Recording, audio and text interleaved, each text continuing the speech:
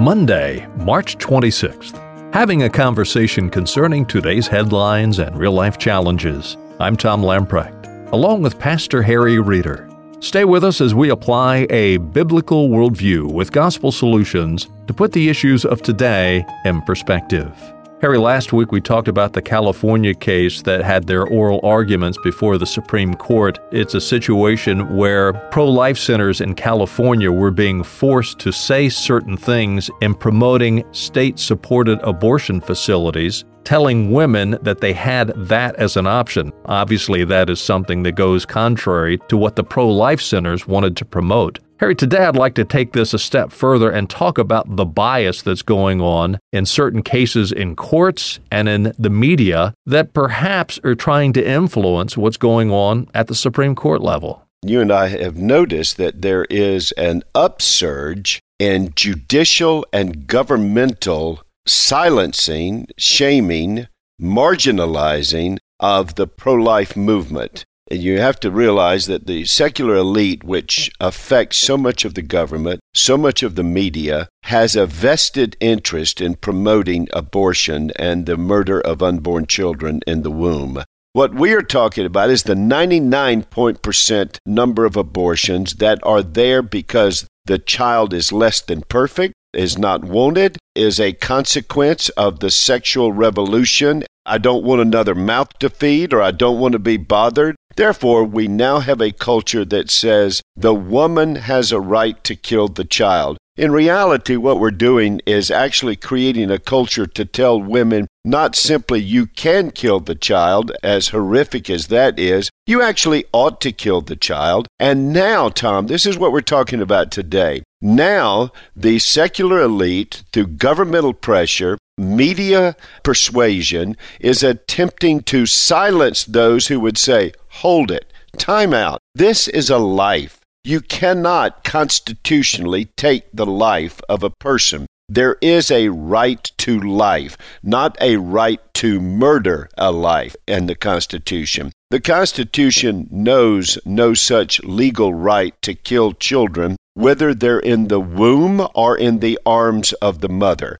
And now that those who are being either motivated because of a Christian world and life view, that every life is sacred, made in the image of God, and deserves to be protected by society, and those who are motivated simply on a constitutional basis, they are now attempting to be silenced by the secular media, the secular elite, and now by a secularist fascist government. Harry, in fact, let me take you to a situation up in Michigan where Michigan District Judge Mark Barron sentenced activists last week to 12 months probation, 8 days of community service and court fines, and restitution to an abortion center where they were doing a protest. He also ordered them to stay 500 feet away. That kind of sentencing isn't a real big surprise, but what is interesting is a spokesperson for the activist made this statement. During the trial, the judge prohibited the defendants from mentioning abortion or their pro-life views, something he said is standard practice for trials involving pro-lifers at abortion centers. Why? As long as the unborn are not recognized as persons, pro-lifers who defend them are basically hung out to dry. So there's two things. One are these exorbitant punitive steps to criminalize those who are exercising free speech to protect the life of the unborn. And the other is these extraordinary measures to curtail free speech in order to eviscerate the argument of the pro-life activist in the court. In other words, we're not going to let you mount your defense that you are protecting life because we're not going to allow you to say that the unborn child is a person. So when you rule out someone's defense, then they can't have a defense, and therefore the jury can be persuaded in the direction of the predisposed commitment of the judiciary, which means governmental power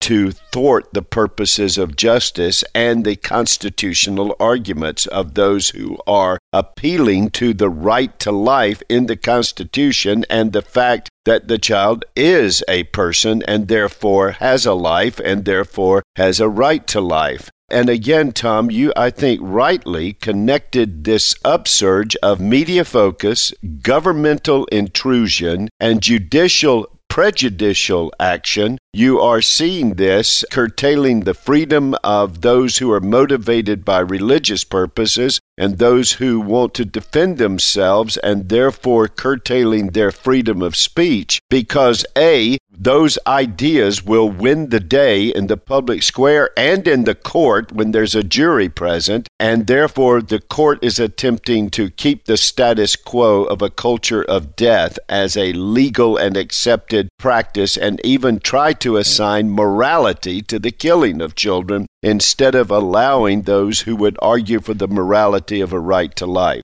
Tom, I believe you're seeing this because the reality is, I think the argument for the right to life is beginning to win the day throughout the culture, particularly toward the millennial generation and the generation coming up under the millennial generation. Many people are familiar with the fact that there was the walkout over the shooting that took place down in Florida. What's happening right now, students are beginning to launch a campaign to start a pro-life walkout using the hashtag life on social media. We don't know yet whether the school administrators will allow this to happen or not. We do know that a principal at Rockland High School out in Sacramento, California, was planning to sit down and have a conversation with the student that's heading this up.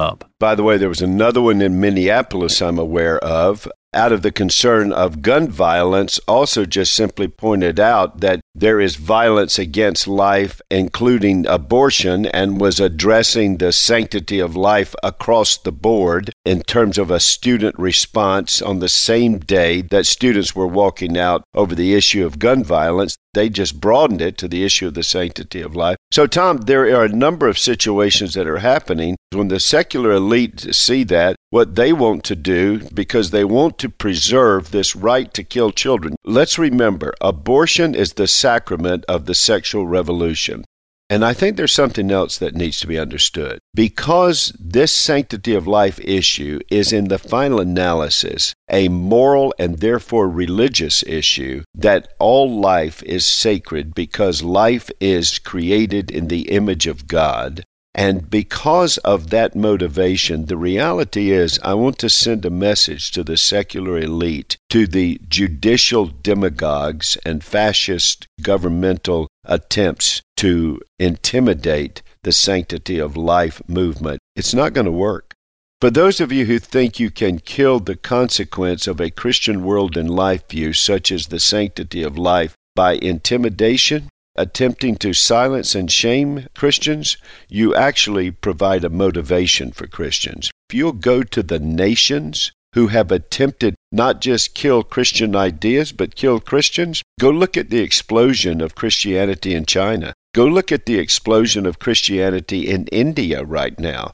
I can promise you, you are actually engaged in a tactic that throughout 2,000 years has been used in the hands of a sovereign God to actually accomplish the opposite of what you think it will accomplish. So you bring the power of the press and the power of the state to shame and silence Christianity and a Christian world and life view. What you're actually going to do is motivate Christians to faithfulness, because when it finally becomes clear, are we to obey God or men, there is no doubt what we will do. We will both live and speak to men the truth of God. We'll do it in love, but we won't stop doing it out of fear. Therefore, your intimidation actually becomes an inspiration. Harry, on Tuesday's edition of Today in Perspective, I want to look at the connection between the freedom of speech and the freedom of religion. We saw it in the California Supreme Court case. We're seeing it around the world as well. And tomorrow, I think we're going to see the ingenuity and wisdom of the Christian world and life view on our founding fathers in the development of our constitutional documents. We'll deal with that on Tuesday's edition of Today in Perspective. As we close out for today, let me remind you to download the Briarwood app. With this app, you'll have access to audio, video, and written resources that will challenge and encourage your walk in the Lord Jesus Christ. Simply go to your favorite app store, type in Briarwood PCA. The app is yours at no cost. Do stop by again tomorrow, Tuesday, as we continue our conversation and as we apply a biblical worldview to put the issues of today in perspective.